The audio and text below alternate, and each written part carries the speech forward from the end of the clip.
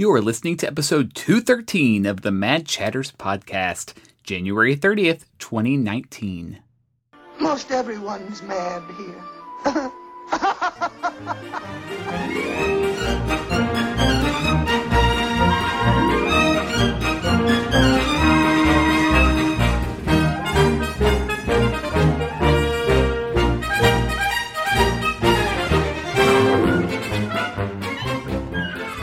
Hello, and welcome to another episode of the Mad Chatters podcast, your very important date with the happenings at Walt Disney World and around the Disney universe. I'm Derek, and I'm joined, as always, by my co-host, Jeremy.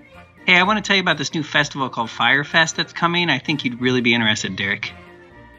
All right, well, if you're listening to this episode on the day it is released, then Jeremy and I are out gallivanting around Epcot, enjoying the Festival of the Arts, maybe waiting in line to see Heidi Blickenstaff and Gavin Lee perform some Broadway tunes. We might be in the middle of our Behind the Seeds tour. Who knows? Whatever the case, we've been doing a lot of trip planning this week, trying to sync up our schedules, and in doing so, we unfortunately did not have time to put together a full episode. However, we didn't want to leave you listeners with nothing, so we've prepared a few shorter segments, and we're going to record a sort of mini episode today. Have no fear, though, because we will be back next week with another brand new episode, so even though you might not be getting a full Mad Chatter show this week, you'll be getting 2 episodes 2 weeks in a row. It's just like the old days of the podcast. 2 Wednesdays in a row. I'm tired already. It's a lot. It's a lot. But that's how much we care about our listeners. That is true. Or depending on who you are, I guess that's how much we hate you as we're putting this out so close together. So on today's show, we're going to take a closer look at some of the brand new Disney experiences that debuted this past month, January 2019. And we're going to start by talking about something that's been teased for months now. Actually, I'm not going to start with that. I'm going to talk about something else that's been teased for months now because, Jeremy, I saw that you have a new tattoo. I do. Yes, I do. Do you want to talk about it? Yeah, look, I'm showing you. Oh, yeah, I haven't seen it in person. Hold on. Not that we're in person right now, but... There we go. See, it's right there. Okay. It's down on my forearm. Yeah, we talked about this. I can't even remember what episode it was or how long ago it was, but something came up about Disney tattoos. I think it was in a Q party or something. Yeah. And I had said that if I ever got one, I would want it to be a little quirky. I'm not the type of person that's going to go get Mickey and Minnie, on my butt cheek or anything like that. I wanted it to be something Disney related, but not so mainstream Disney. Right. And I've always been, a big Mary Blair fan and enjoyed her artwork. So I said I would get the 5-legged goat from the Contemporary Resort mural that's there. And ever since then, it just kind of stuck in my brain, like how cool that would be. And I finally got up the nerve and was like, let's do it. And a guy I work with is all tatted up, and he gave me the shop that he goes to. And I went, and I kind of went with the expectation like, well, if it doesn't feel right in the moment, I'm not going to do it, So I met with the artist, and he was like, well, give me a minute. Let me draw it up. And he went and drew it up, and it looked perfect. I mean, absolutely perfect. So I was like, all right, let's do it. And it's my first. And if I get another one, it'll probably just be one more on the other arm. Because I don't see myself being like all over my body kind of a person. I'm not that cool. But I really like it. As soon as it got done, I was in love. I think it looks great. The color's perfect and everything. Yeah, 100%. I couldn't believe how well it turned out. So now we got to get Derek to get his. Never going to happen. It did not hurt nearly as bad as I expected it to be. I went in thinking it was going to be like, I don't know. You don't have any frame of reference, because everybody's like, it's tiny needles going into your arm. You're like, well, that sounds terrible.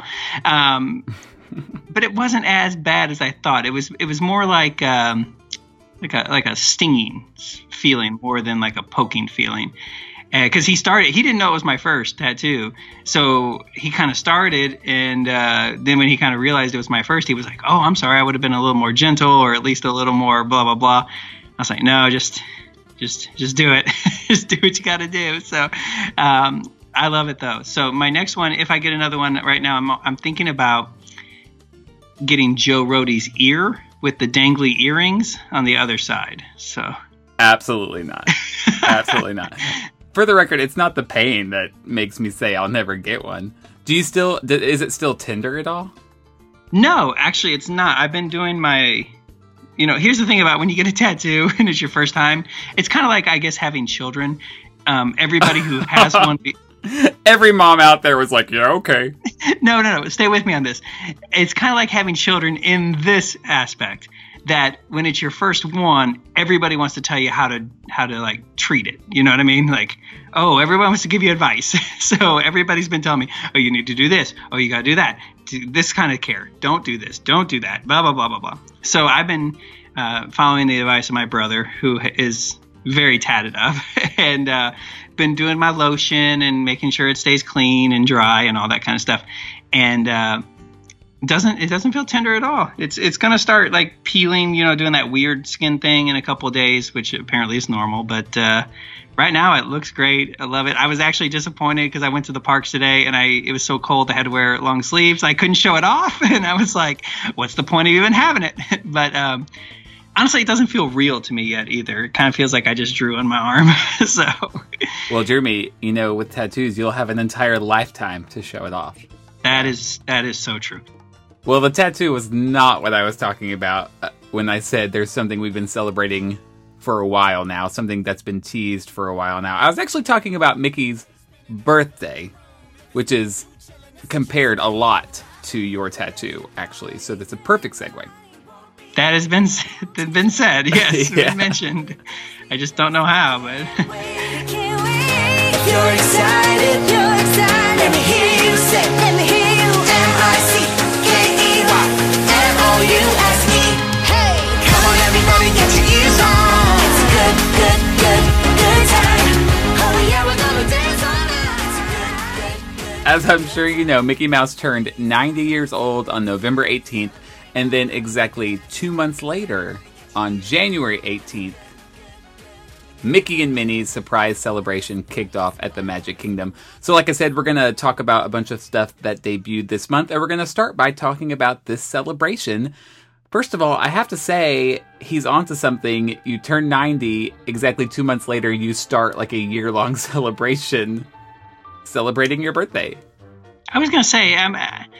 did I miss something? Why are we waiting so long? I don't know either, because he's in his 91st year now. Well, I guess they wanted to avoid the holidays, maybe, not have all this new stuff around Christmas, which makes sense, but it just feels weird. It's like, hey, we're celebrating Mickey's 90th. That was 2 months ago. Yeah, I agree. It's strange. But you were at the Magic Kingdom. Which of this new stuff did you personally experience? Well, I saw a lot of the new merchandise in the Emporium, which I think we're going to talk about a little bit here in a few. The main thing that we saw was the new Move It, Shake It, Mouse Could Dance It. Am I saying that right? Yeah, the street party. Okay, good. Loved it. I'm not going to lie. I was, I guess it was like I was already been inoculated by the... whatever the previous incarnations of this thing was.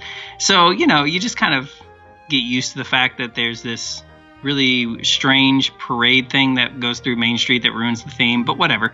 But that being said, like, they added some nice screens to the floats, the birthday floats, I guess, with presents that they used to have. There's some really rare characters that make appearances now, which is amazing. I mean, I have never in my life even seen Clarice. Clarice? I mean, who? What? But whatever, I'm happy about it. Yeah, I looked her up today. So she's basically like Chip and Dale's sort of love interest, but she was only in one short, as far as I know. And she's a little bit more popular in Japan. Okay, and I want to say she, like, maybe made an appearance in, like, Chip and Dale Rescue Rangers at some point. Maybe not. Maybe I'm, imagining that. But, yeah, total deep cut. Like, who in the world? But then you got Clarabelle Cow, which is always fun, and Horse Collar, which is always appreciated that they make an appearance. And of course, you got the Fab Five, Daisy, all those kind of people, as well as Jose and Panchito. Mm-hmm. I saw Max. And Max. Yes, I was going to say Max is there. And love Max. But he looks a little special sometimes. He's got wonky eyes. Yeah, it's like puberty's hitting Max funny. I thought the same thing. He doesn't look that way in a Goofy movie. No, not at all. So, but they all come out and they are all wearing some special outfits. Not all of them, but Not the same kind of special as Max. no. These are birthday special outfits, and not their birthday suits, but they're the outfits. And they're like the white with the confetti that's kind of been strewn about. And Mickey and Minnie, of course, are in those, and his culottes. And then they have the host. I know they're supposed to be shorts, but they are not short length. Nope. And they got the people on stilts. Yeah, okay. You said culottes, and I had not even put that together, but that's exactly what they are. They are. I'm like, I mean, it would look so much sharper if it was like an actual pants, Right. But this weird hybrid thing that he's wearing where it's like halfway down his shin, I'm like, no, that's just weird. It dates it, is what it does to me. It's like business on the top, party on the bottom. It's the mullet of outfits. Yes. Yes. So weird. But yeah, so anyways, it's so fun. They got a lot of fun songs. I like the theme song, the "Come on everybody, put your ears up." I do too. Yeah, it's called It's a Good Time. You can find it on iTunes. Oh, I have. And yeah, I like it too. But see, I watched the video and that was the only song I liked. Oh, really? See, the other songs are kind of fun. I mean, but they're not Disney songs. They're like songs from like the 60s, right? Yeah, I heard like Hey Mickey, You're So Fine. I think I heard Twist and Shout. Yeah, so they do. Well, see, okay, so it goes down Main Street. It starts down by the flagpole, and they come out at that parade ending area. And they go up Main Street, and they circle the hub. And if you want the best spot, now here's what I did. Not knowing anything about locations, we ended up right there in front of the castle, which is where Mickey and Minnie stop. And that's where like the DJs are, the MCs or whatever. During the dancing, they invite everybody out into the streets to dance with the characters. Most of them come off the floats and dance amongst the people, along with some parade performers. They have some stilts and, some stilt performers, which are fun. I kind of did a quick circle during the dance thing and got kind of to see everybody. But if it's crowded, that's going to be a little harder to do. So if you want a spot that's kind of like you don't want to move, go for right there in front of the castle, because that's going to be the best spot with Mickey and Minnie.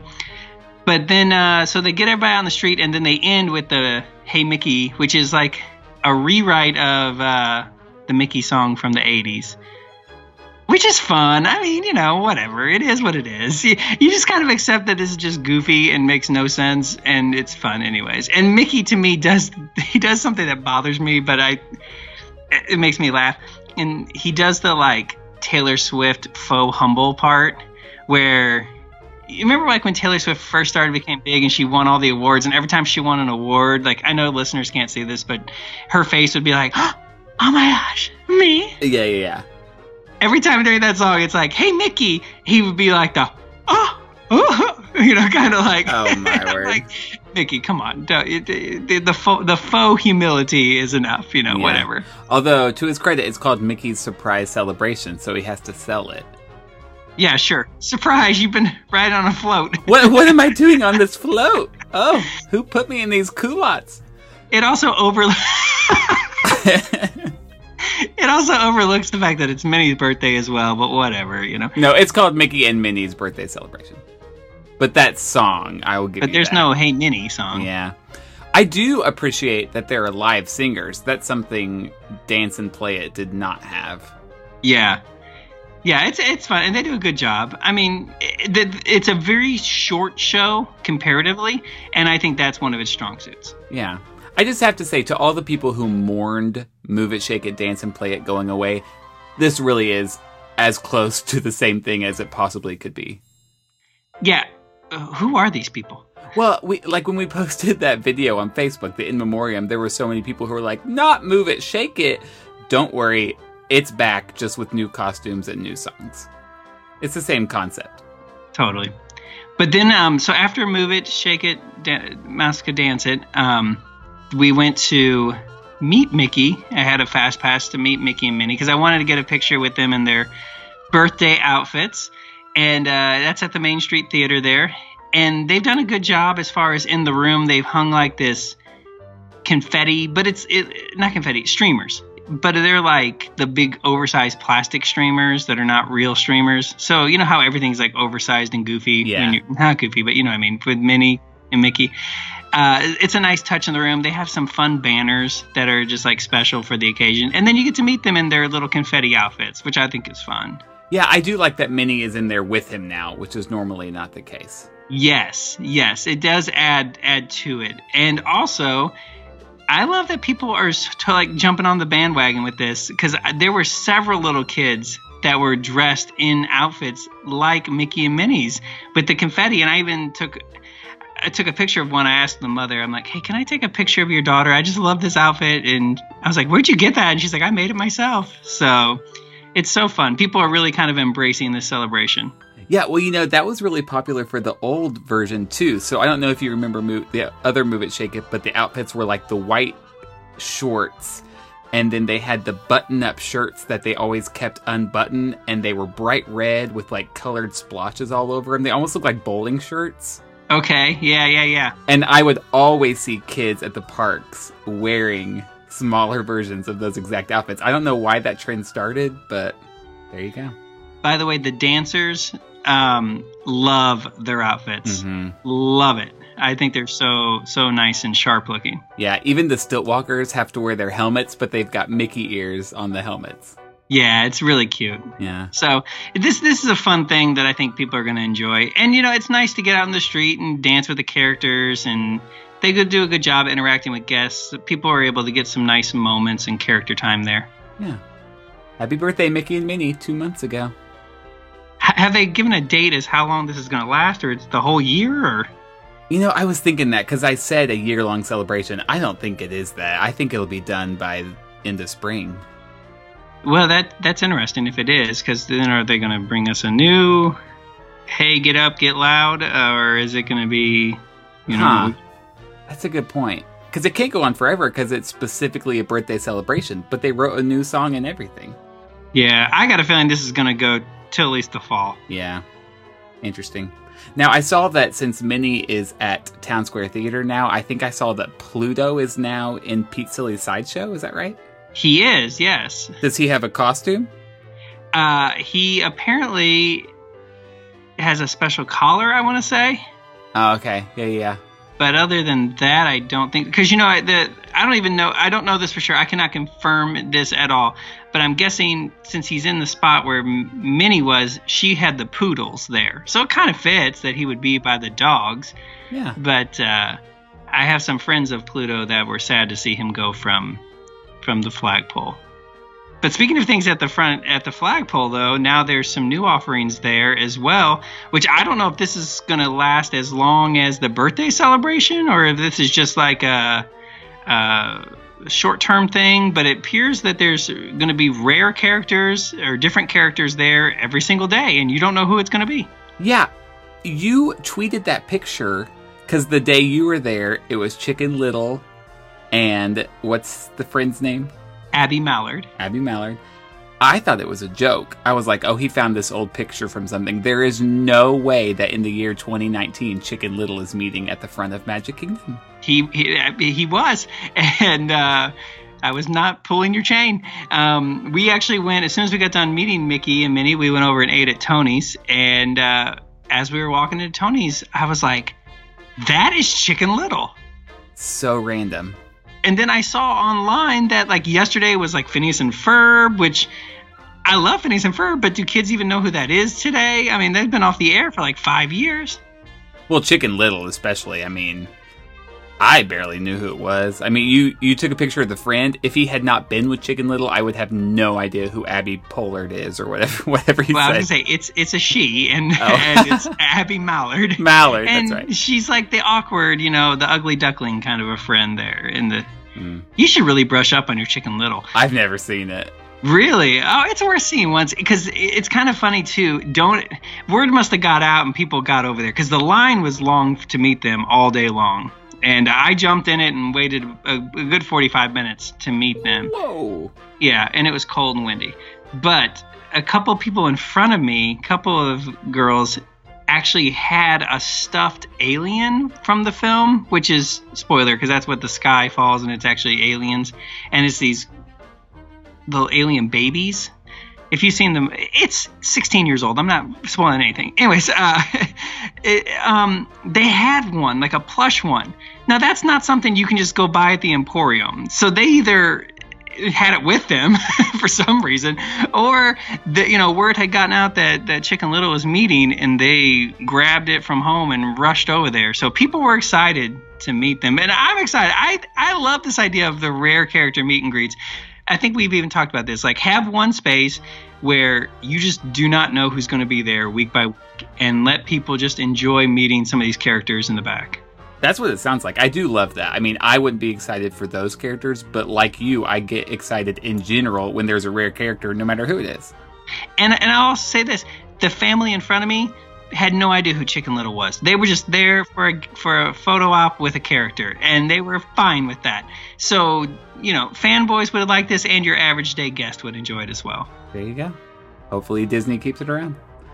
All right, well, let's move out of the Magic Kingdom for a little bit, because something else that they debuted on the very same day was this incredible celebration. That's what it's called. I was not adding my own adjective there. It's called an incredible celebration. It's got a few elements to this. So first of all, there is now the Edna Mode experience. Did you see pictures of this? I saw pictures of this, and I'm planning on going this week to see it, because I love this. I was so excited, and they've done it so well, in my opinion. I think so too. So I guess to fill listeners in, the former area that was Pixar Place, which had like the Pixar archway, one side of the street had Toy Story Mania, the other side had like the Barrel of Monkeys hanging down and the Scrabble board, and you could meet Woody and Buzz inside Andy's bedroom. That whole area obviously does not need to be Toy Story anymore because there's Toy Story Land, so they've turned it into Municiberg, and it still looks the same pretty much, like all the brickwork is there, but they've added some fun posters that make it look like you're in an urban city.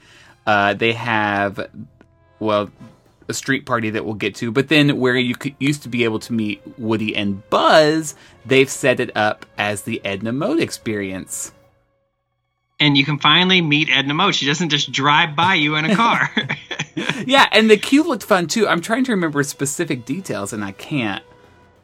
I got like Devil Wears Prada vibes from like the design of the building, and like very sharp and crisp and clean, kind of how that kind of designer vibe is for a design, like a design magazine. Yeah. It looks like a wall with some of her awards, I think, were on there, and then like some things she's designed were hanging on the wall. Yeah, it's really cool. I'm excited to go over there and see it in person. Yeah. And then outside on the street, they've got this street party called the Super Shindig Dance Party.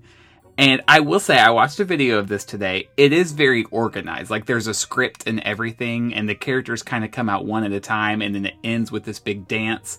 And all of the actors, the cast member actors who are not the Incredibles, are dressed in mid-century modern clothing. So, like, bowling shirts and fedoras and like those old librarian glasses with the chain that hangs down, things like that. Yeah, so it's pretty cute, honestly. I obviously won't spend a lot of time enjoying it, but for what it is, they did a good job. It's nice to have. It's one of those things that you're not going to be there every trip, but it's nice to have and know that it's there. Yeah, and they've got this giant screen on one of the walls, and it has a fake border around it to make it look like an old 1950s, 1960s television set.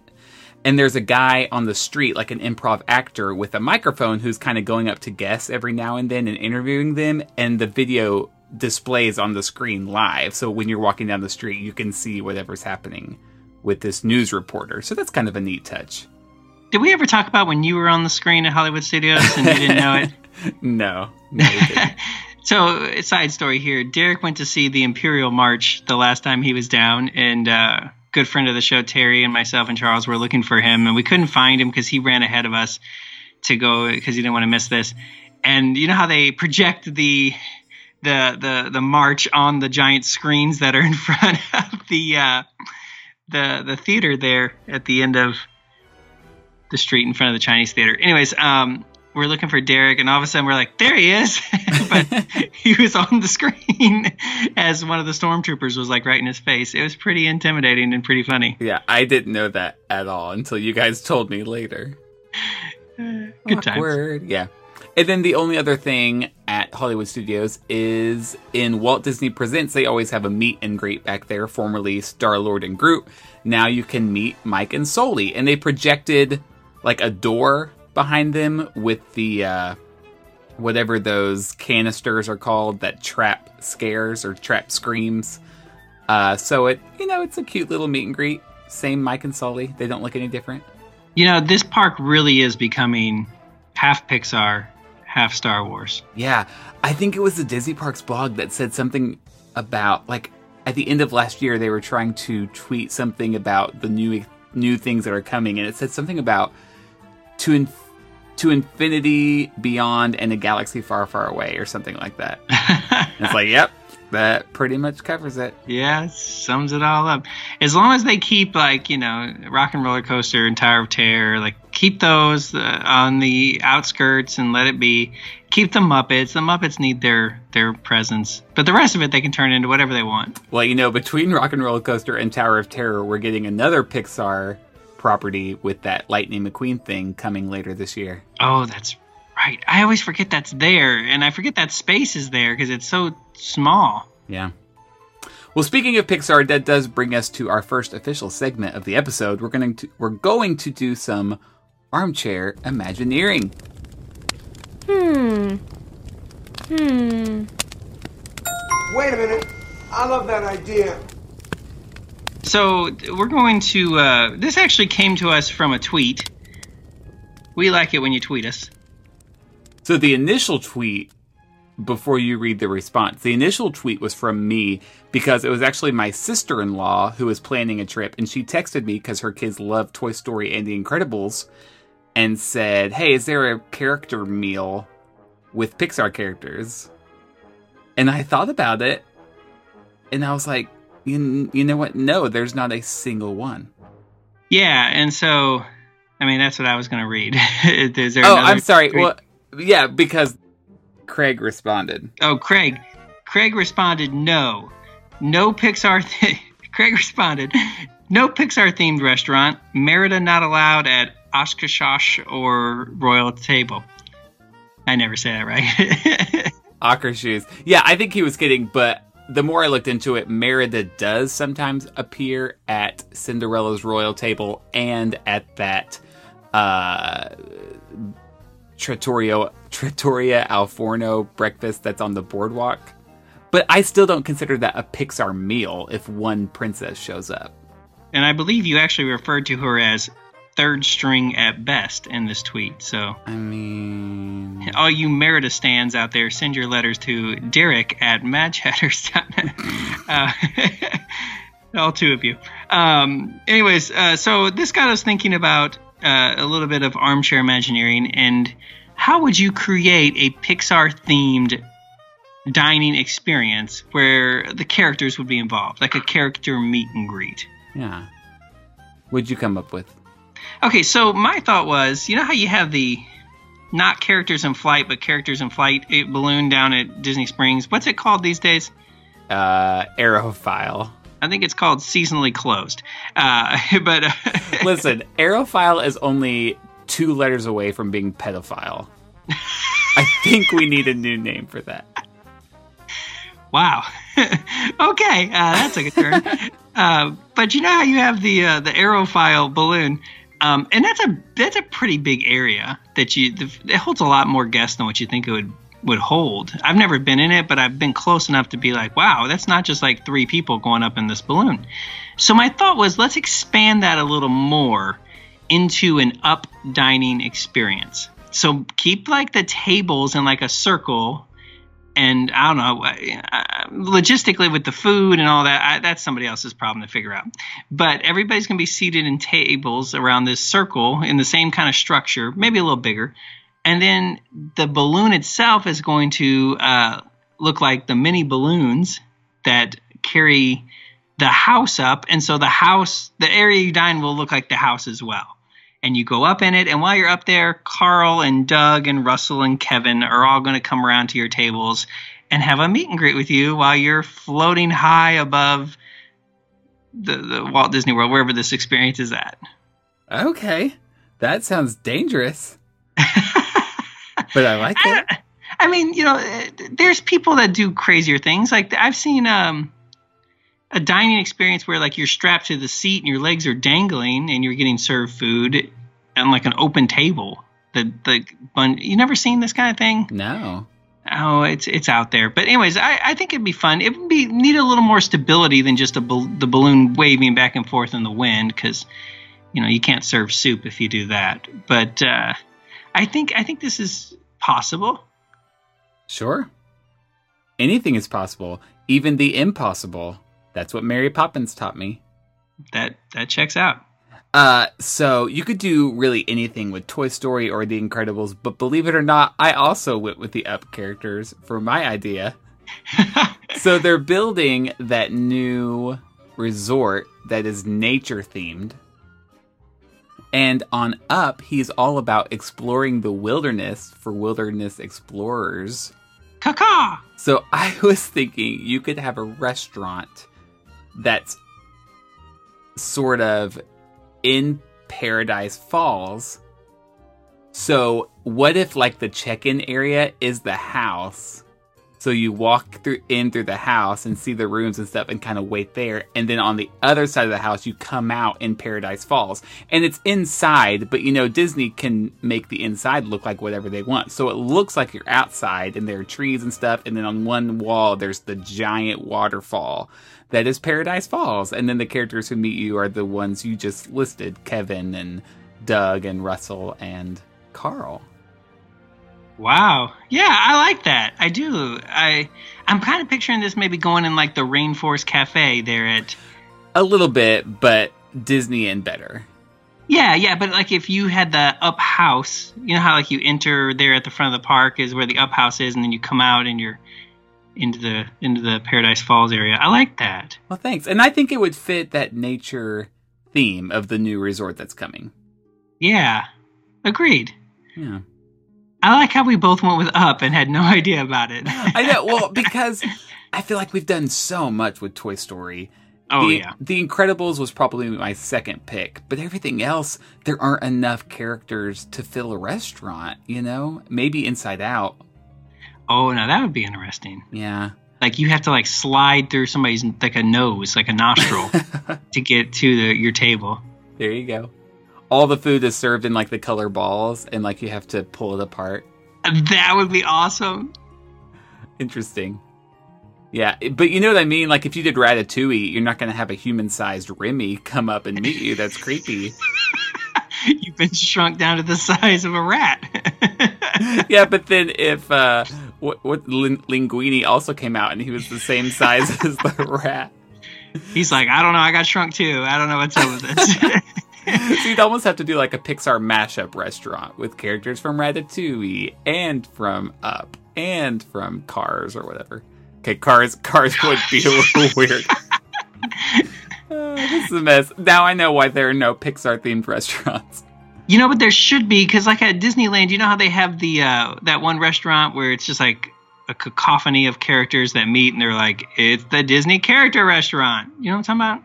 So they could do that with Pixar. I think so too. Well, it was our friend Blake who responded to that tweet and said that he had heard that at one point in the mid-2000s, they had talked about turning Hollywood and Vine in Hollywood Studios into a Pixar meal with the Toy Story characters, and it just kind of never happened.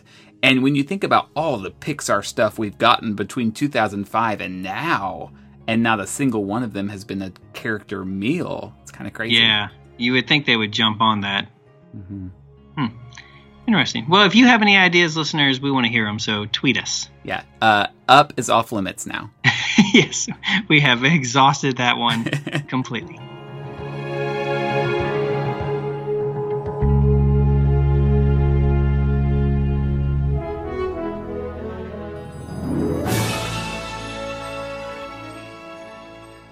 All right, so over at Animal Kingdom, something that's new, also debuted on January 28th, was the Hakuna Matata Time dance party, as well as some new photo ops around the park celebrating the 25th anniversary of The Lion King. I honestly don't have a lot to say about this, but do you have any thoughts? No. Well, who's dancing? Is it just Timon? You know, I didn't even see videos of this. I think it debuted. It was supposed to. Yeah, and now if they have those old school 90s hyena costumes out again, I'm in. I am so in. They always bring those out for like the DVC events, and I'm always so jealous. Yes, they're so creepy but awesome looking. Yeah, this is nice, and I'm glad they're honoring the 25th anniversary of The Lion King, because that was a huge moneymaker and cultural. It has a lot of cultural significance for Disney fans and non-Disney fans, so it's cool that they're doing that. I'm just picturing it's another kind of dance party that we've seen. In Africa, there in Animal Kingdom, you can have these kind of dance parties every day, regardless if it was Lion King or not, because there's always somebody, beating a drum or dancing there. But good on Animal Kingdom for adding something to the list here with they're like the Incredibles over at Hollywood Studios, Festival of the Arts, new Mickey thing. We got to do something. And we've still got one more park to get to, and that, of course, is Epcot. And debuting on, the very same day, January 18th, was the third annual Festival of the Arts, which Jeremy and I have talked about a lot in the show. Of course, I guess it's your first year experiencing it in person. It is. I was not there last year at all. Yeah. I saw the Epcot crowds on the day this debuted were crazy. Yeah, I was telling you before the show, we were going to go over it last night and kind of check it out. But then I saw all these tweets about craziness of the crowds, and our friend Aaron was there, and I sent him a text, and I'm just like, the crowd's as bad as they look, and he's like, yeah, it's pretty full. So we decided to wait. So I did pop over there for an hour or so this afternoon, just kind of check it out. But I definitely plan on being back more, obviously, with you in a few days here, and before and after then as well, because this festival lasts until I believe February 25th. Very nice. Yeah. I just love going because there are always different artists almost every day, and there are several who I want to meet, several I want to buy their art and have them sign it, like Jared Maruyama, who we had on the show, Joey Chu, who we've talked about many times on the show, Jason Ratner and Ashley Taylor. They've put out some really good pieces this year. So like Ashley Taylor did this piece that I definitely want to buy. I think it's called World of Dreams. I think that's right. And it's got the It's a Small World facade in like this panoramic widespread with the countries. Yes, and in front of it is all the countries from World Showcase. So it's like a mashup of It's a Small World and World Showcase. Love it. In fact, I hadn't seen it until right before we were about to record. Somebody tweeted a picture of it, and I was like, hey, I like that. Yeah. In fact, I remember several months ago, I randomly on this podcast said something about they should just move It's a Small World to World Showcase. And ever since then, I've kind of been obsessed with that idea because I think it fits that theme so perfectly. Obviously, they're not going to do that. But yeah, I think she's going to be signing one of the days I'm there. It's also in the passport. They're advertising that print. Wow. Ooh, big deal. Big deal. You could get that tattooed across your shoulders on your back. Or it's like a tramp stamp. That'd be... Oh, now we're talking. So besides the artists that you can meet, they also have artists doing live art on... I've seen all the sidewalk chalk that's been happening while guests are there. And then, of course, the thing we love is every single night this year, which is new. It used to be just on the weekends, but every single night they're having some of the Broadway performers who have been in Disney shows in the past come and perform like an hour-long concert of Disney songs. I gotta tell you, I almost had a stroke today walking through Epcot because they do have the beautiful chalk art on the sidewalk there, kind of in between World Showcase and Future World, like that little stretch there. And from a distance, I saw a woman standing on the chalk art, and I was like, what is she doing? But thankfully, it was one of the pieces that you're allowed to stand on for a picture, like, like step here and it looks like it's 3D kind of a thing.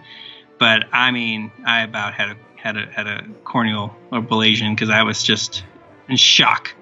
Well, having been around many Disney guests, I understand why your first thought was that. Yeah. She's standing on it and she's not supposed to be. I know. I'm like, that's to be enjoyed with your eyes, not your feet. Yeah. So I just love this festival. I mean, granted, it's right up my alley. I do love the arts. But, I can't wait to be there. Yeah, and they have the big wall that everybody can paint on as well, and that was very popular. They got all the booths out with the special food and like you said, the art. To me, one thing I like about it is it kind of feels like, stay with me on this, it almost feels like, like a small town art festival where like people would go and like sell their crafts, like a craft show kind of thing, because they're in their little tents and stuff, and people are just kind of going tent to tent, checking out what's going on, but it's like classier as well. So you're saying the Festival of the Arts feels like an art festival? Yeah, but... No, I'm totally with you. I completely get that. To me, there's such a mix between what I like to think of like your high art and your low arts, your grandmas that make the Afghans and then, sell them for $50. That's a form of art, but that's not Rembrandt or Picasso. To me, Festival of the Arts brings both of those together. Okay. Yeah. That's what Epcot does. It brings people together. Ooh, preach. They also have the live statues that were out there. Those were very popular. Yes. Which they also have at Disney Springs. Yeah, I think it's the same guys, but these ones are a little more done up. Mm-hmm. I agree with that. It's a great festival. If you ever get a chance to go during January or February, I think in a very short amount of time, I mean, this is only the third year, but it really has established itself. And I mean, it's a fully realized festival. Like sometimes I feel like Food and Wine is... just open up some booths and put some food and wine in there. And that's all it is. Agreed. This is the first festival that's not food-centric. Yeah. Because even Flower and Garden has become food-centric. A little bit, yeah. Well, this does bring us to our next segment. We're going to put together a Mad Chatters playlist. When you're in the mood for a Disney song, but it's on your plate just go so wrong, we are happy to assist. We need a segment made for this. Now it's time for the Mad Chatters playlist. All right, so this week's Mad Chatters playlist, in honor of the Festival of the Arts, we are going to be sharing our favorite Disney on Broadway songs. So not too long ago, I guess it was back in the early 90s, Disney kind of jumped into the Broadway game. The first show, Derek, do you remember what it was? Beauty and the Beast. Oh, no, it wasn't. Did Aida come first? Aida was the first one, yes. Which is not a Disney property, but so I guess the first Disney property was technically Beauty and the Beast, but the first Disney on Broadway show was Aida. And since then, they've had something, I think it's close to 12 or 15 productions at this point. Seems about right. Some musicals and some plays, and then there's some things that were off Broadway that never made it to Broadway, but they're still considered, Disney properties, Broadway properties. So all that to be said, we're going to share our favorite Disney on Broadway songs. Yeah, because a lot of maybe not the ones on our list, but exclusively being sung on stage during this festival are Disney on Broadway songs. Yes. That's why we went with this list. I have to say, these probably aren't my four favorite. Oh, okay. I picked ones that A, are not in the animated films, and B, ones that I just like a lot, and I think people should hear. Well, these are my four favorites, so... Wow. It was so hard to narrow this down. Oh, it was impossible. This is the kind of list we'd never be able to do when Matt was still on the show, by the way. So I'm glad that we can. You're so right. You'd be like, Hakuna Matata. Oh, man. This is why we need to do an episode of, like, our 20 favorite Disney on Broadway songs. Holy cow. That's a lot of songs. I mean, we wouldn't play them all in the episode. I'm just saying. True. Well, why don't you go first then? Okay. So my first one is from a show I personally have not seen. I've had several friends see different tours of this, and they all, without exception, told me it's terrible. Let me guess. Can I guess what show it is? Yes. The Little Mermaid. That is correct. That's so sad. Did you see it? Yeah, I was at the Muni this past year, and I saw it in St. Louis. Okay. They were talking about the tour they saw. There used to be rollerbladers to make it look like they were, fluidly swimming underwater. But now they just walk and they move their arms like fish to make it look like they're sort of swimming constantly, and they bob their bodies up and down, which doesn't look very natural. I want to give a shout out to the Muni in St. Louis because they did not have bobbers or rollerbladers, and the production was great. Okay, see, they've found all the secrets.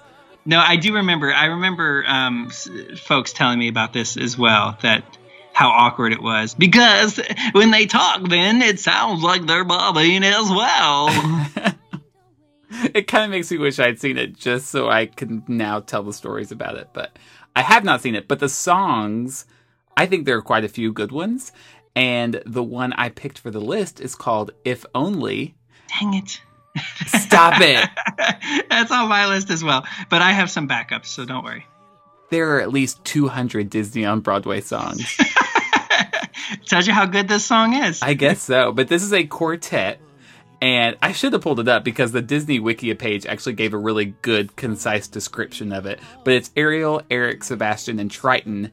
And they are all singing towards the end of the show about sort of what their heart wants out of the situation. So Ariel's mute at this point, and she's thinking, if only I could talk again, basically. And Eric is still wondering where that girl at the beginning of the story went, and yet he's also falling in love with this mute Ariel, so he's wishing things are a little bit different, and all this kind of stuff, and it sort of builds near the end with all four of them singing at the same time, and it's quite lovely.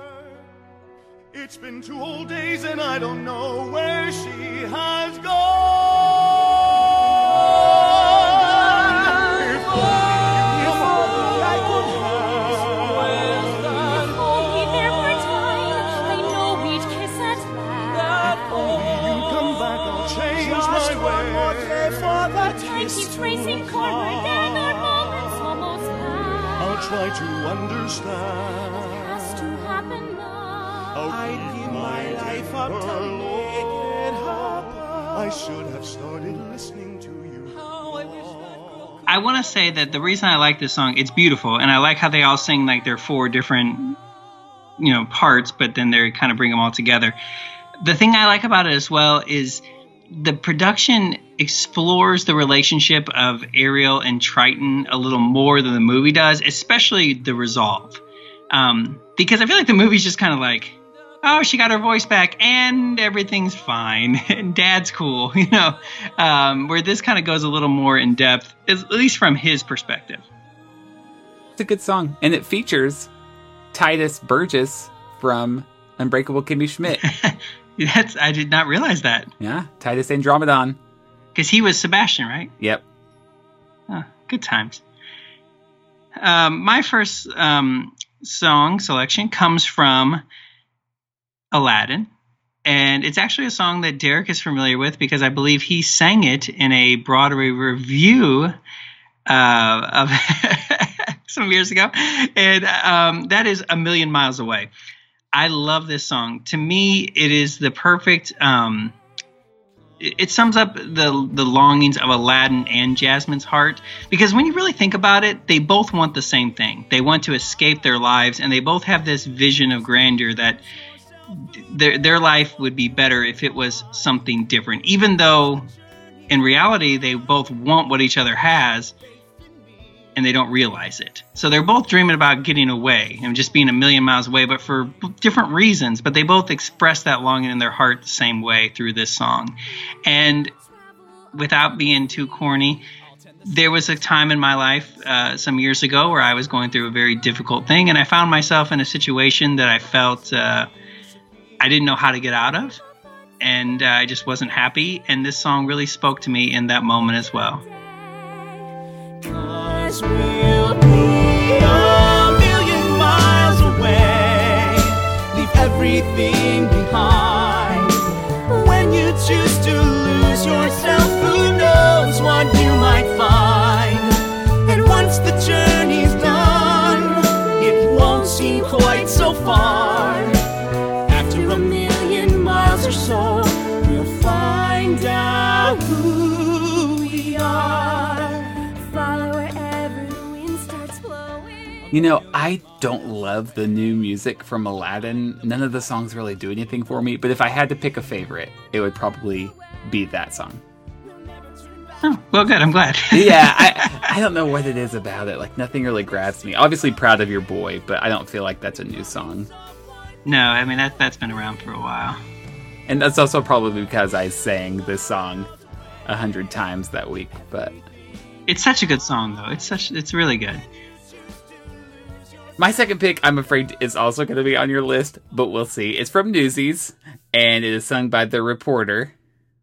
Oh, yeah. It's not on my list, but the song from Newsies that I have selected is a very deep cut, so... I knew that was going to be on your list. I know exactly what song you're talking about, and I have issues, but we'll get to it.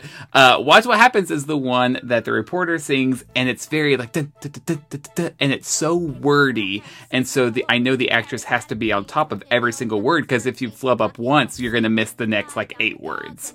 So I just think it takes a lot of vocal ability, a lot of enunciation skills, and also just musically, I think it's a great song, and really gives you a glimpse into this character with just this one song. You kind of get the sense of exactly who she is and what she wants to do with her life. And that's why I love it. I think this was, I don't know. It's a great show with already great music from the movie, but some of the new songs they added are so good, and this is definitely one of them. Just look around at the world we're inheriting and think of the one we'll create. Their mistake is they got old, that is not a mistake. We'll be making no sir, we'll stay young forever. Give those kids and me the brand new century and watch what happens. It's David and Goliath, do or die, the fight is on, and I can't watch what happens, but all I know is nothing happens. Yeah, I agree. Well, I'll just do my Newsies song then now, since and that is Letters from the Refuge, which is a song that they added for the national tour. But I love it because I feel like it just really gets to an emotional place that without it is missed. The fact that it's this friendship between Crutchy and Jack that's really kind of sets the stage of the show at the beginning. That's kind of what grounds it, and really kind of what draws you in, is that these two guys, they dream of a different life, and they're best friends. And then Crutchy disappears for half the show, and you never hear from him until the very end. And you're like, oh yeah, that guy. But at least with this song, I feel like it kind of, it reminds you that he still exists, but it also brings some heart into the show. And it's not just a movie or a musical about, getting back at the big man or a love story or anything like that. But at the core of it, it's about this friendship. And, and that's really what it's all about. Yeah, they're brothers. They're not just friends. That's right. Anyway, so guess what? There's this secret escape plan I got. Tie a sheet to the bed, toss the end out the window, climb down, then take off like a shot. Maybe though, not tonight. I ain't slept and my legs still ain't right. Hey, but Pulitzer, he's going down. And then Jack, I was thinking we might just go, like you were saying, where it's clean and green and pretty with no buildings in your way. and you're right in Palominos every day. Now, I want to say this too. This is an honorable mention from Newsies as well. And you're probably going to disagree with me 110% on this, but that's okay. One of the songs I really enjoy is the Brooklyn's Here song. And the reason why, the way it builds, like at the beginning, how they're like, Brooklyn's here, you know, kind of thing. I get goosebumps every time. And I saw Newsies twice a couple of years ago at the Muni in St. Louis. They did the production, and both times they like went through the crowd and sang that building up while they were walking through the crowd, and then it all kind of crescendoed there once they got on stage, and you're just like, yeah, they're here. It's all gonna be okay. You know, like it just like amped you up, and I thought it was really well done, and it really made me appreciate that song. Even though I know you hate it because they're off key or something on the CD or something like that. Okay, so not to tear apart your picks, because as moments in the musical, they are both great moments for sure. And I'm glad they're in the show for that reason, because they help tell the story. I just think musically, first of all, the Crutchy song is just like the same notes as Santa Fe. You know, I don't think it's anything all that special because it just uses the same melody. It's a callback, Derek. That even adds more levels to it, that he's still harking on to Jackstream. It should be called Santa Fe Reprise. Anyway, but the Brooklyn song, yes, some of the whoever sings like the lower part, like sort of the alto part, except it's all males, is louder than the melody, and it's a little bit flat. So it's like, we is here, and it gets really loud when he holds it out. Anyway, that's a different story. But also, I make fun of that song because the lyric is, we are Brooklyn, we are Newsies, we are Brooklyn, Newsies. It's like, wow, who wrote that one? They all can't be gold. They all can't. they all can't win Pulitzers. Okay. Hey, how ironic. Hey, that is ironic. Anyway. But Newsies, I mean, I'm not going to put down anything Newsies puts out, really, because it's a great show. Absolutely. Still on Netflix. If you haven't seen it, watch it. Yeah, I showed my parents over Christmas, and I could tell my mom was super into it. So, really? Oh, that's so wonderful. Yeah, they both liked it a lot. So. Anyway, my third pick is from Freaky Friday the Musical, actually. Oh, wow. Okay. I know. This is such a deep cut. And it's such a deep cut that they didn't even put it in the Disney Channel movie version. But I watched the movie version, and it was okay, but I was really surprised by how much I enjoyed the music in it. So I listened to the musical stage version of the soundtrack for a few weeks after that movie debuted on the Disney Channel. And the song I always come back to is called Bring My Baby Home. And in parentheses it says Bring My Baby Brother Home, because it's the sister and the mom both singing the song. Okay. And it's sort of got a blues feel. And the reason I pick it is because it really shows off their voices in the last half of the song. Like, both of these actresses are incredible singers. And it's really as simple as that. It's a good song, but they are fantastic in it. So that's my third pick. The kid is a pain, but I don't want him dead. I don't want him dead. I don't want him, don't want him. Oh, no. Bring my baby home. My baby brother home. Oh, Fletcher, such a jerk. Now you two get to work. I made you cry. Please come back home and soon, and please don't die. Oh, Fletch, where can you be? Please bring my baby. I can honestly say I have not listened to that soundtrack in its entirety. I did see the Disney Channel version, but not the stage version. I remember you talked about it on Disney Coast to Coast, but remind me how you felt about it. I didn't hate it. You know, it was hard for me to separate the Lindsay Lohan version because that's so iconic for me and my generation. But I didn't hate it. Yeah, I was in the same boat. Yeah, I did hear that the Broadway version is a little more raunchy than what was on Disney Channel. it has quite a few cuss words in the soundtrack. I don't know if that is what you consider raunchy, but Well, yeah, not raunchy may not be the right word, but grittier maybe. Yeah. My third pick is from The Hunchback of Notre Dame. Now, this musical, as an animated film, has always had a special place in my heart. I still think it's one of the most underappreciated films of all time. And that being said, too, they're making it into a live-action version of it, apparently with Josh Gad, and I don't know how I feel about that. He's not necessarily starring, he's producing. Okay, because I'm just picturing Josh Gad as Quasimodo, and I just can't. I mean, he's Olaf, he's LeFou, and he's Quasimodo. Come on. Yeah, too much. Yeah, but anyways, the stage version soundtrack that was released some years ago is phenomenal. In fact, this is also going to be my fourth pick, just in case you didn't know, because it was my backup. And but the first one is Heaven's Light. Now, in the animated version, Quasimodo sings this, and it's maybe like 30 seconds long, and it's beautiful, and it contrasts Quasimodo's worldview with that of Frollo, because it leads into Hellfire. It's the same way in the stage version, except in the stage version, this song, Heaven's Light, is like 1.5 minutes, almost 2 minutes, and it is sung so beautifully and just gives me the joy in my deep down in my heart that every time I hear it, it just is so pretty. And you think about the plight of this guy who has had such an ugly existence as far as the way the world has treated him.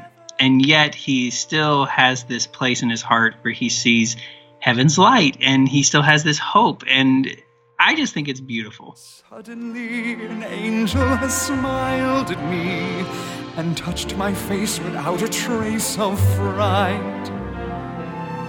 I dare to dream that she might even care for me, and as I ring the bells tonight, my cold dark tower seems so bright. I swear it must be heaven's light.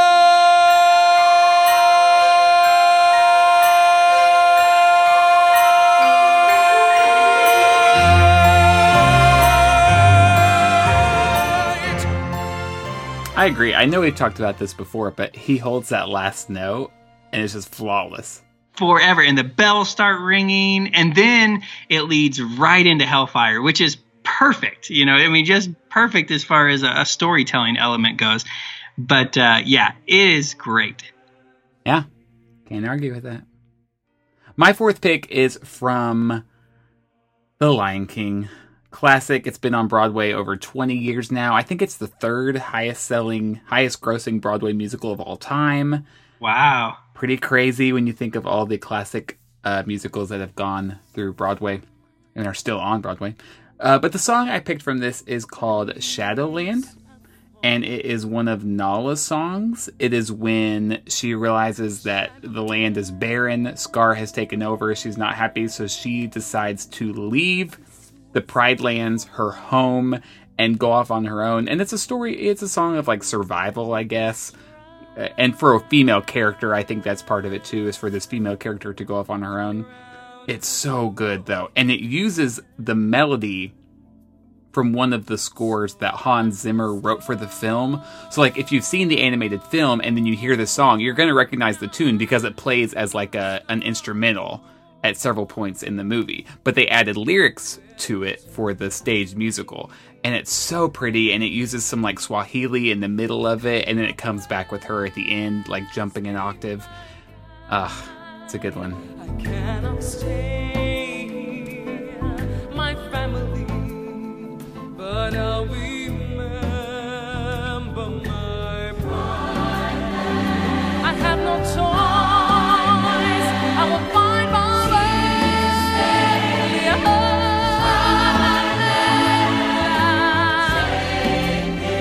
Take this prayer, what lies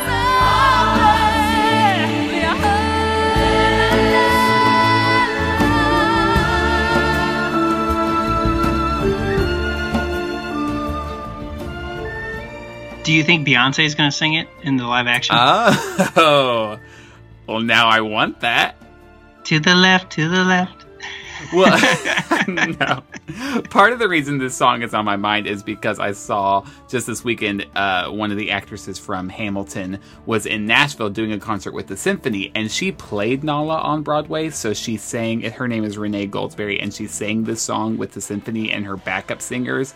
And I just had goosebumps the entire time. And I have only been listening to that soundtrack pretty much since I saw the concert, because I forget how much I like the music from the Lion King Broadway. I love that. All the single lions, all the single lions. Put your paws up. No, you did not. All right, my final song is, again, this is my alternate, since If Only was on my list, but it's still good. And that is God Help the Outcasts from The Hunchback of Notre Dame as well. Now, on the soundtrack, it's sung by Sierra Renee. And I saw her, she was in the Muni, a lot of Muni references in this show, but she was in Jesus Christ Superstar a couple of summers ago as Mary Magdalene, and I fell in love with her then because she has a great voice. And then when this soundtrack came out and I was listening to it and I saw that it was her, I'm like, I know that name from somewhere, and I looked it up and I'm like, oh my gosh, yeah, it was her. Really good. No disrespect to Bette Midler or not Demi Moore, whoever sang it in the film, but this is just really crisp and pure, and it's a very powerful song that's often overlooked, in my opinion, as far as some of these, like something like Go the Distance that gets a lot of love. God Help the Outcast, maybe because it has the word God in it. People shy away from it in the parks and those kind of things. But this version of the song, very good. I'm just laughing because you use crisp to describe Edna Mode's Q. Yeah, it's a crispy Muni episode, everybody. I'm running out of adjectives. I ask for nothing, I can get by, but I know so many less lucky than I. Please help my people, the poor and downtrodden. I thought we all were the children of God. God help the outcasts, children of God.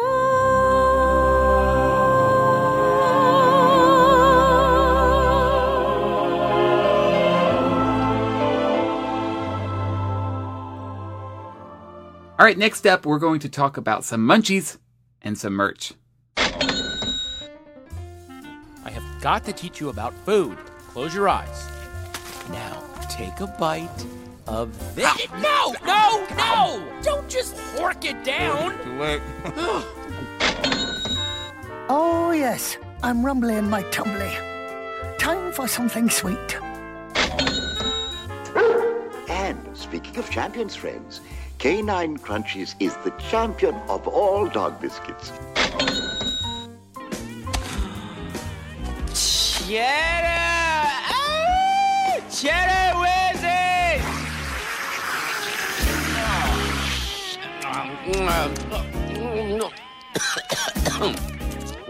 It's pretty scrumptious. This is a segment where we look at some of the new food and merchandise items that are available at the parks, especially the ones we have our eyes on. And since we've talked about so many things that have debuted this month, you have to know that it all came with new food items and new merchandise. So let's talk about merchandise first. You said you saw some new items related to Mickey and Minnie's celebration?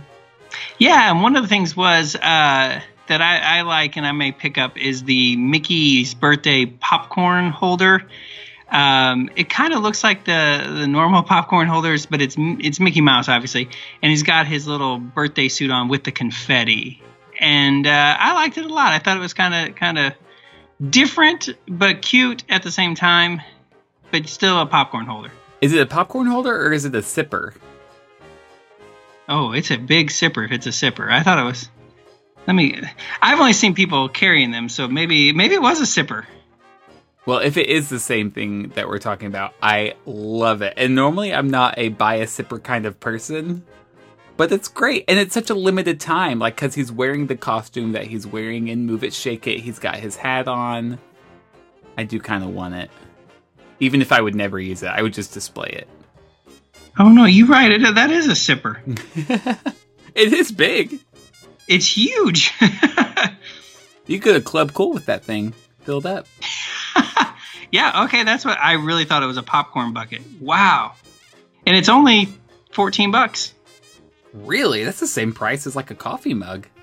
Yeah. The Mickey Mouse sipper served with choice of fountain drink or a specialty beverage is available at Casey's Corner on Main Street or Cosmic Rays in Tomorrowland. It will only set you back $13.99, and if you want one without a beverage, it's only $9.99. I'm totally getting that. That's a bargain. Huh.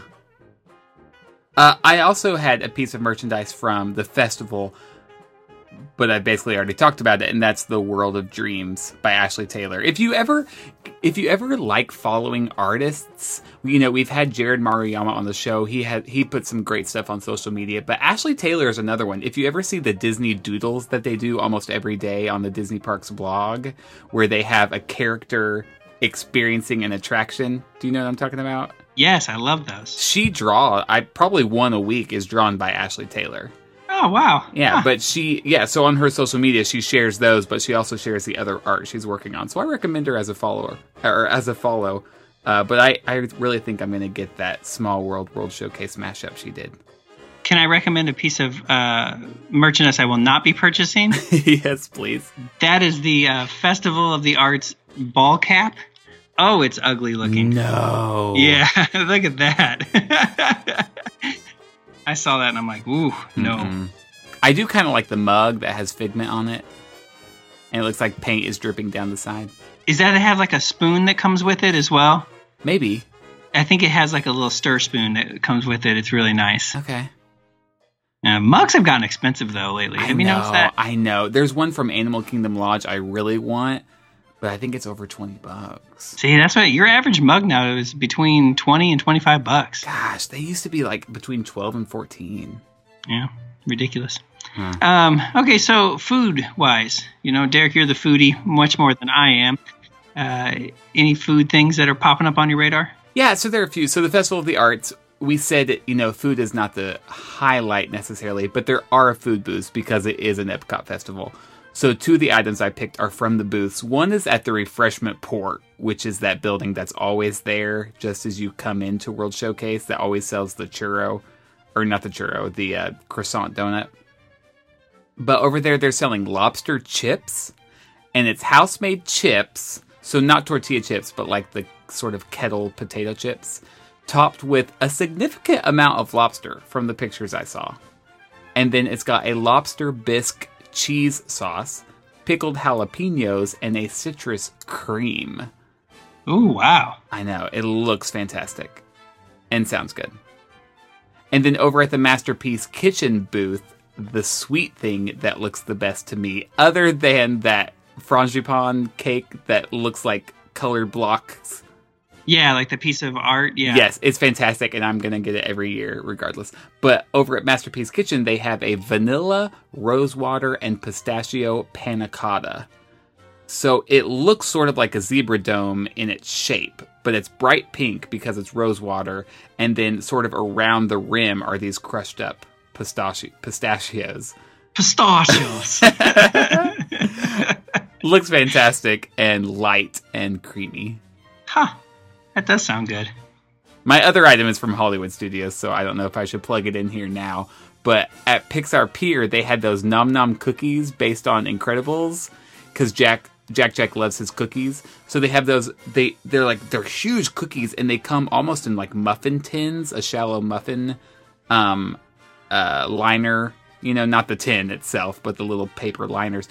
And they sort of put it through like this little oven so that it always comes out hot when you get it. Well, now they're selling them in Hollywood Studios now that the new Incredibles area is open. Interesting. I did not know this. Yeah. Looks delicious. Well, my 2 food items that I want to try, one is at Cuisine Classique. Classique? Do you know where that's at? Classique? That's at Epcot somewhere. Somewhere, yeah. It's a circle. You'll find it eventually. It is the red wine braised beef short ribs. And the picture of these looked fabulous as well. Oh, yeah. So it's looks like it's on a bed of vegetables, like some carrots and broccoli, but it just looked really tender to me. And then my savory, my sweet thing, I only want this just for the Instagram picture, if you want to know the truth. And maybe they had this last year, but this is the Artist Palette Jumbo Chocolate Chip Cookie. Did they have that last year? Yeah, it looks so bland to me. Yeah, but isn't it kind of fun as far as with the paintbrush? Yeah. I'm sure it tastes terrible, but for a picture, it'd be nice. Yeah, you get to paint your own colors on it, I guess. Yeah, it looks fun. It's either that or the churros with the paint on them. That's fun. It's got churros in a cup to make it look like paintbrushes, and then at the end of the churros has different colored food different colors. Yeah, that to me looks like cancer. It's here's a whole lot of red number 5. Die. Yeah, maybe. Yeah, I wonder what it is. Is it just frosting, or is it fondant? I can't tell. I think it's a frosting that has the kind of frosting that when it gets hard, and then it cracks. Almost like a glazed donut kind of thing. Oh yeah. I was thinking, what's the chocolate sauce magic shell? Oh yeah, not quite, but more. I'm thinking more like a Krispy Kreme donut kind of thing. Yeah, that makes sense. Like a glaze. Yeah. Huh. There you go. Lots of food to try. Lots of merchandise to buy. I did have a food item today too, if I can plug that real quick. That's not new, but it was recommended by Aaron Wallace, and that is the Rosé All Day cookies at Wine Bar George. Have you had these? I'm trying to remember. No, Wine Bar George was open the last time I was there, but no, I haven't stepped foot in there. Okay, so you don't have to actually go into the restaurant because they sell them at the window outside. It was really good. It was okay. It was.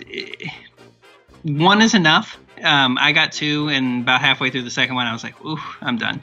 But they're not overly sweet and hurt your teeth sweet like a lot of those kind of things are with that kind of buttercream frosting on top. Really good though. Really good. Recommend. $4.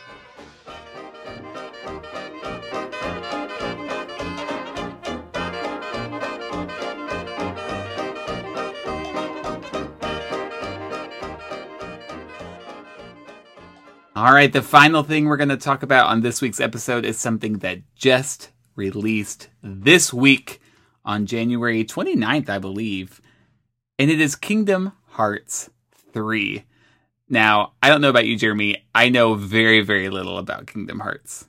I know it's one of them video games that all the kids are playing. Yeah, so I had to look on Wikipedia to find sort of a general description of what it is.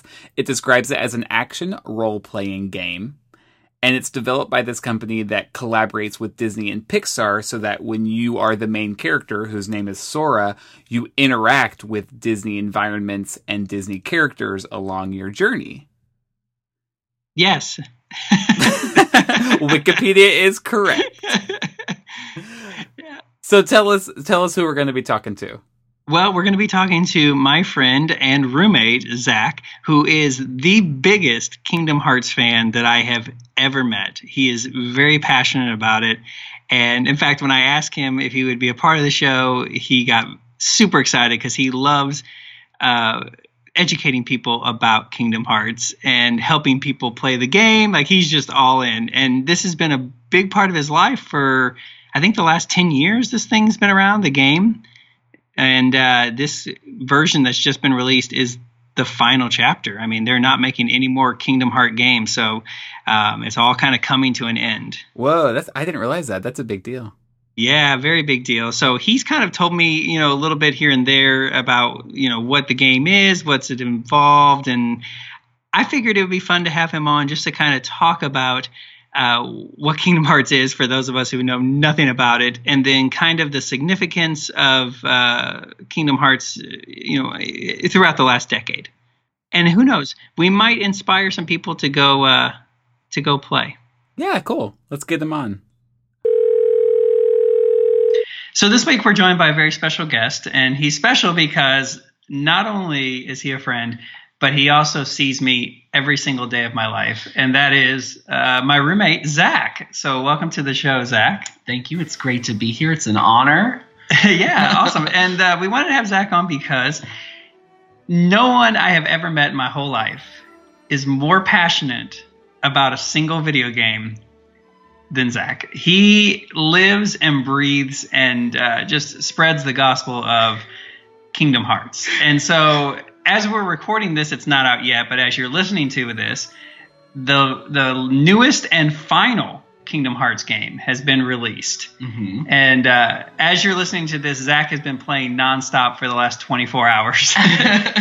But before that happens, we wanted to kind of just talk to him and get some ideas, because Derek and I both have no idea what really Kingdom Hearts entails. We know it's a video game. We know it involves Disney characters. We know that it has quite the following. But we kind of wanted to do like a primer for people that had no experience of what this is. Just kind of sums it all up, gives some insight, and maybe you might even inspire some people to play. So go ahead and start. Give us the what is Kingdom Hearts in a nutshell, because I know you have like a simple, small answer, and then you have a more exaggerated answer. So start with the small one and then tell us the exaggerated. Yes. Okay. So to put simply, if you can imagine a universe where each and every Disney movie is its own world. It's kind of like its own planet, like floating in space. And imagine that these planets or worlds are under attack of this entity called the Darkness. Kingdom Hearts is about this boy named Sora teaming up with Mickey, Donald, and Goofy and saving all of the Disney worlds from the Darkness. And that's kind of like the simplest, easiest to understand way to put it. Obviously, it's more complicated than that. There have been 9 games, so it's gotten a lot more expounded upon since then. But at its core, that's kind of what it's about. Darkness versus light, and yeah. So now the character Sora, you Yes. said, that is not an original character for this game. That's a character that was previously created and then included into this world from Final Fantasy? No, actually. So a lot of people think that that's the case. The main Kingdom Hearts characters, which are Sora, Riku, and Kairi, they're like kind of like the trio, the 3 best friends that we kind of follow on this journey. They are completely and totally original characters.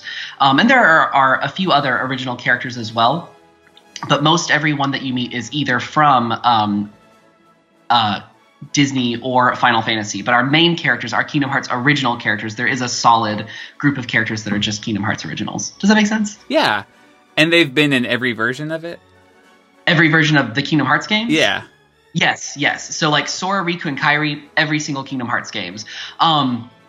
We have a couple of them derive a little bit. Like there's one game that's a prequel that happened 10 years before the first game, and it's about 3 completely new people, but they are connected to the main characters. So no matter what, it's never like even 6 degrees of separation. They're always connected to that core group.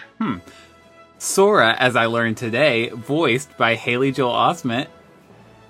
Yeah. Little Anakin. Surprise, yeah. Was he Anakin? That is not Anakin. That's Okay, I was going to say, I was like, wait a second. that's Jake Lloyd, I think is his name. No, Haley Joel Osment is Sixth Sense Kid.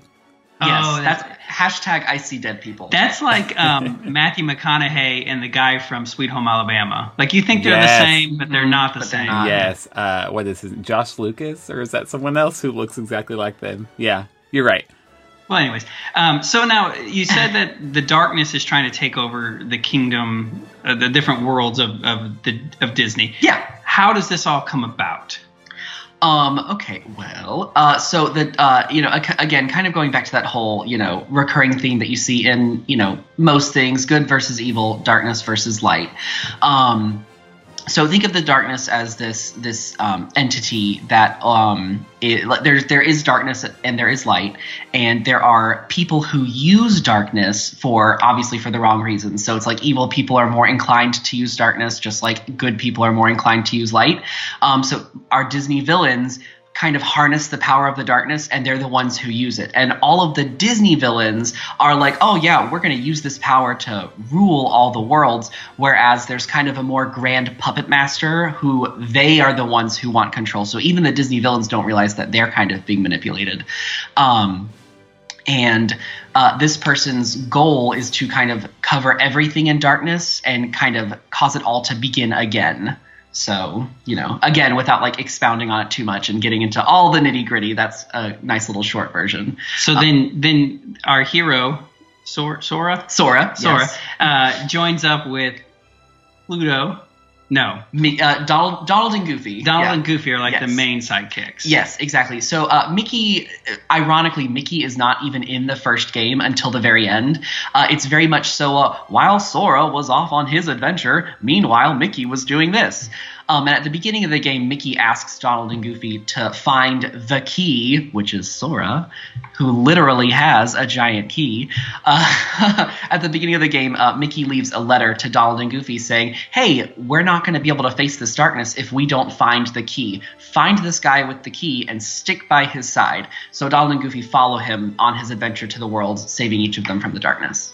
Okay. Have you found that the people who enjoy this game the most are like super Disney fans, or do you think it's accessible to anyone and it just happens to feature a lot of Disney characters? I would definitely say that it's accessible to a lot of people. It's one of those games where it's got a nice, for me personally, from what I have observed, it's got a pretty broad range of difficulty. Like there's an easy setting, which is great because if you play on that, it's like baby's first video game. And then it has a hard mode that's like a lot more challenging. And beyond that, like it's got a great story that kind of transcends no matter what age group you are. There's something in it for everybody. You've got the Disney characters if you're in it for the Disney, but even if you take that out, it's got such a good core story. You fall in love with these characters. You laugh with them, you cry with them. You want them to succeed and you want to see what happens to them. So there's definitely something in it for everybody, I would say. Okay. What platform is this on? I don't even know. Okay, so God, it's so hard to like talk about it without like not like going off on a tangent, especially with questions like that, because Kingdom Hearts started on the PlayStation 2. Uh-huh. And then, so Kingdom Hearts 1 was on the PlayStation 2, and Kingdom Hearts 2 was on the PlayStation 2, right? And everyone's like, oh yeah, I only played 1 and 2, because like they were on the PlayStation 2. Everybody had a PlayStation 2 growing up. But then as time went on, the creators of the game said, you know what? We need to expand. And so there was a game on the Game Boy Advance called Kingdom Hearts Chain of Memories that happens in between 1 and 2 that nobody played. And the people who did play, they didn't enjoy it as much because of the battle system, but that's another story. So there was a game that was on the Game Boy Advance. There were like 3 games that were on the Nintendo DS. There was a game that was on the PSP. And I think that's kind of where they lost a little bit of their fan base. When people ask about Kingdom Hearts, they're intimidated because they see that there's 9 different games across like 5 different platforms. And so it was really, really hard to keep up, and a lot of people wouldn't go out and pay $200 for a new Game Boy just to be able to play the new Kingdom Hearts game, Yeah. That makes sense.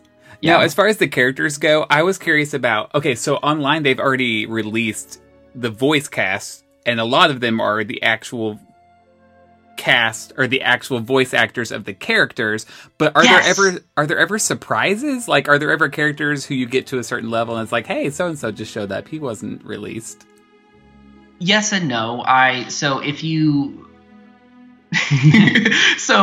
again, the worlds are kind of divided up by each Disney movie. So like if you arrive at the Olympus Coliseum, you already know that you're going to meet all the different characters from the movie Hercules, but they do a really good job of kind of like waiting until the last second to reveal some characters. Kind of where a lot of that comes into play is because we mentioned before, there are a lot of cameos from Final Fantasy characters. I think that's kind of what Square Enix, the game's developer, I think that's what they kind of try to keep in their back pocket, is because a lot of their fan base, to go back to your earlier question, a lot of their fan base, I do think, kind of came over from their Final Fantasy fan base. A huge selling point for them was play this game because the main character of Final Fantasy VII is in it, and more. So I've had a lot of, again, so Kingdom Hearts 3 has not come out yet, but by the time this airs, it will have. Right now, in this moment, I am 100% sure that there's a whole slew of characters, both Disney and Final Fantasy, that we don't even know are going to be in it yet.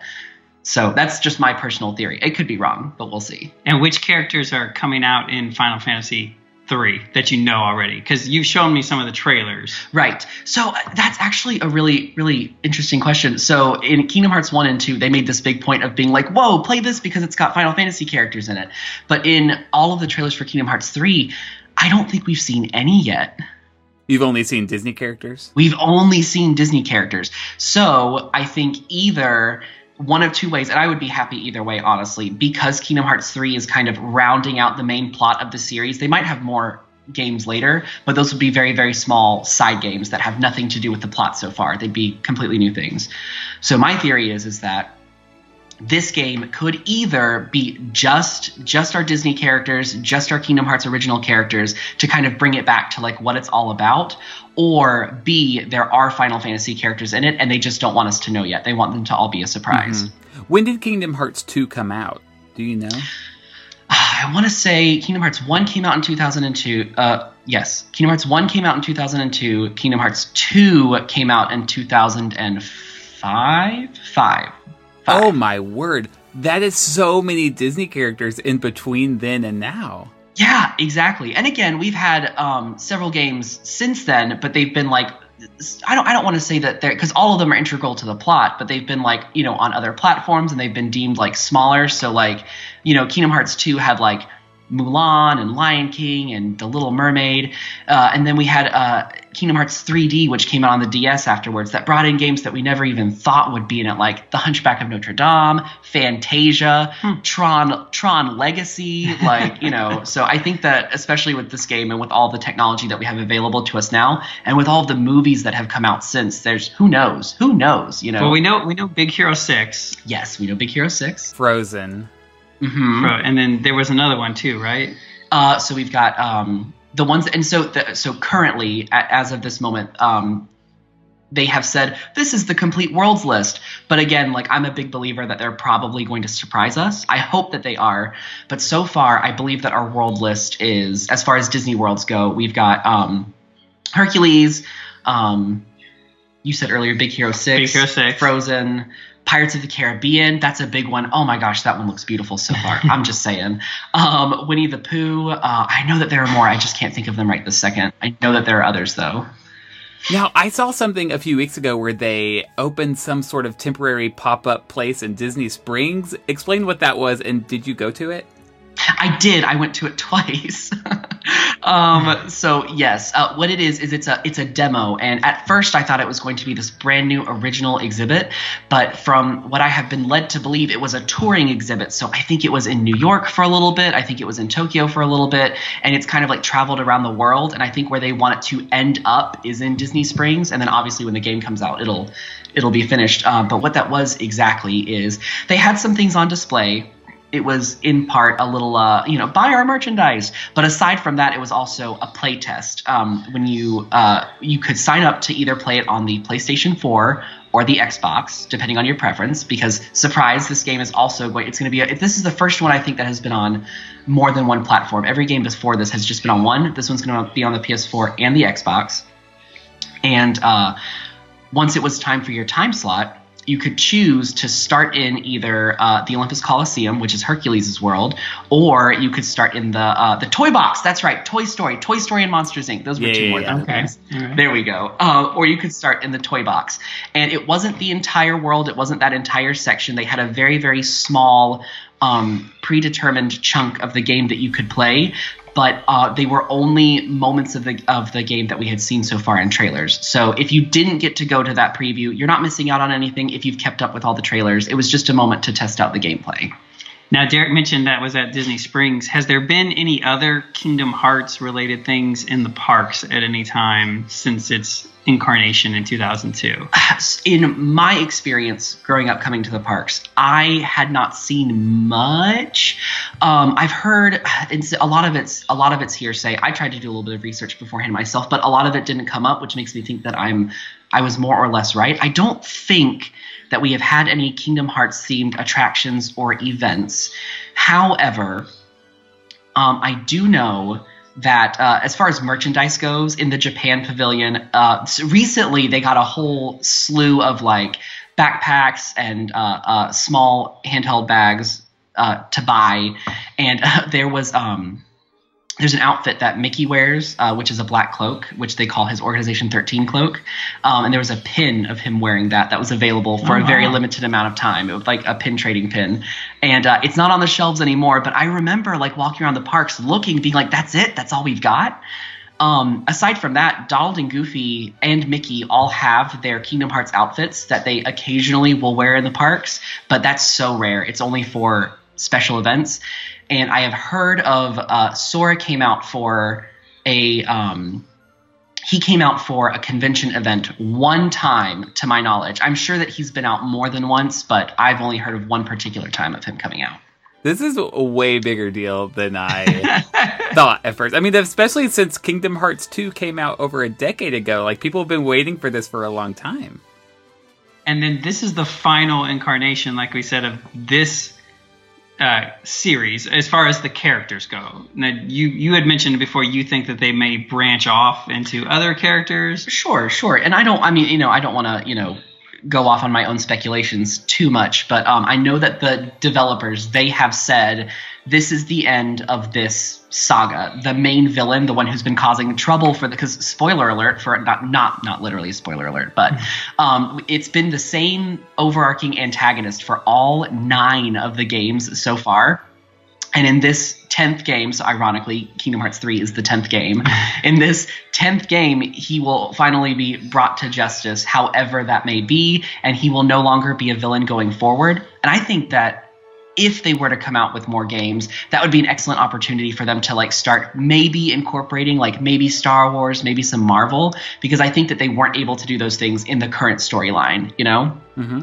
So there might be other games in the future, but that's not for sure. Well, I hope it lives up to your expectations. Oh God, I hope so too, man. I'm feeling pretty good about it though. I think that it will. They haven't disappointed me yet. So Good. Yeah.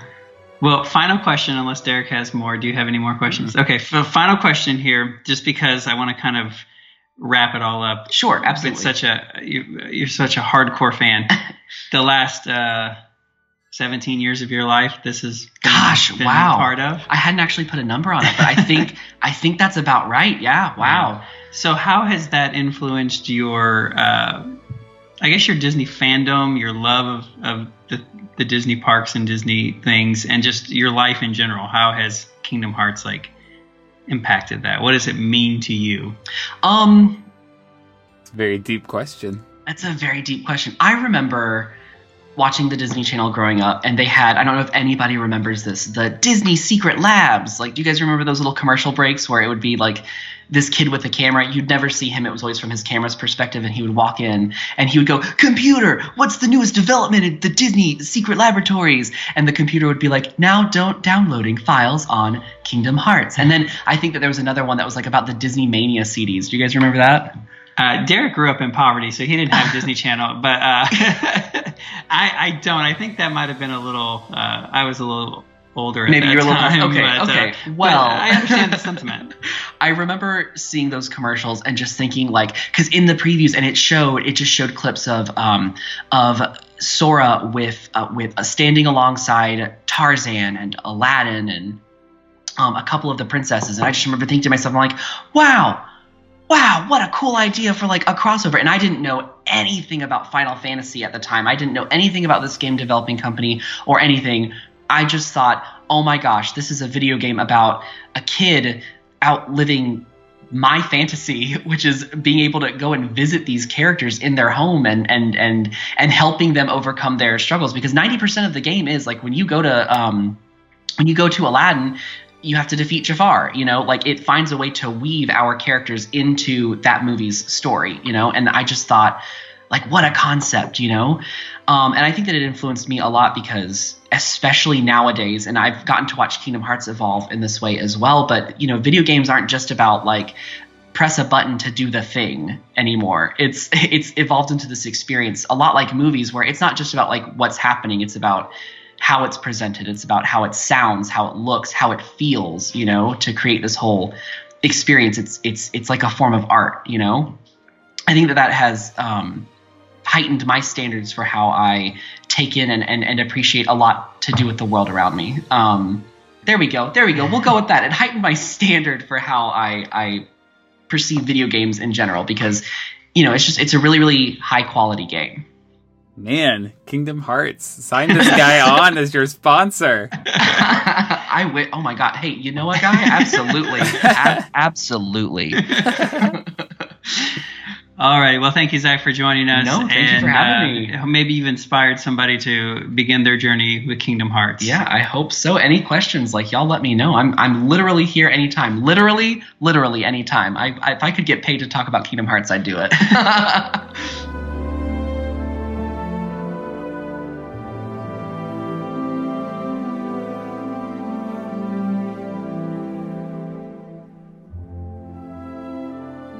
All right, well, that is what's new at Walt Disney World and around the Disney Universe for the month of January. Thanks, of course, to Zach for joining us.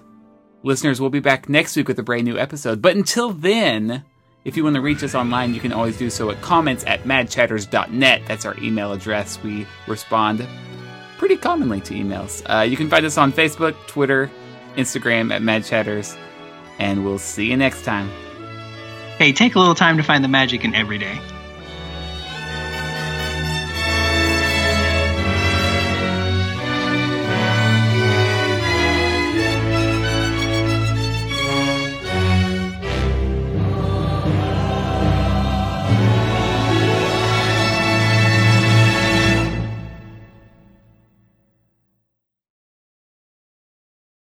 I'm Derek, and I'm joined, as always, by my co-host, Jeremy.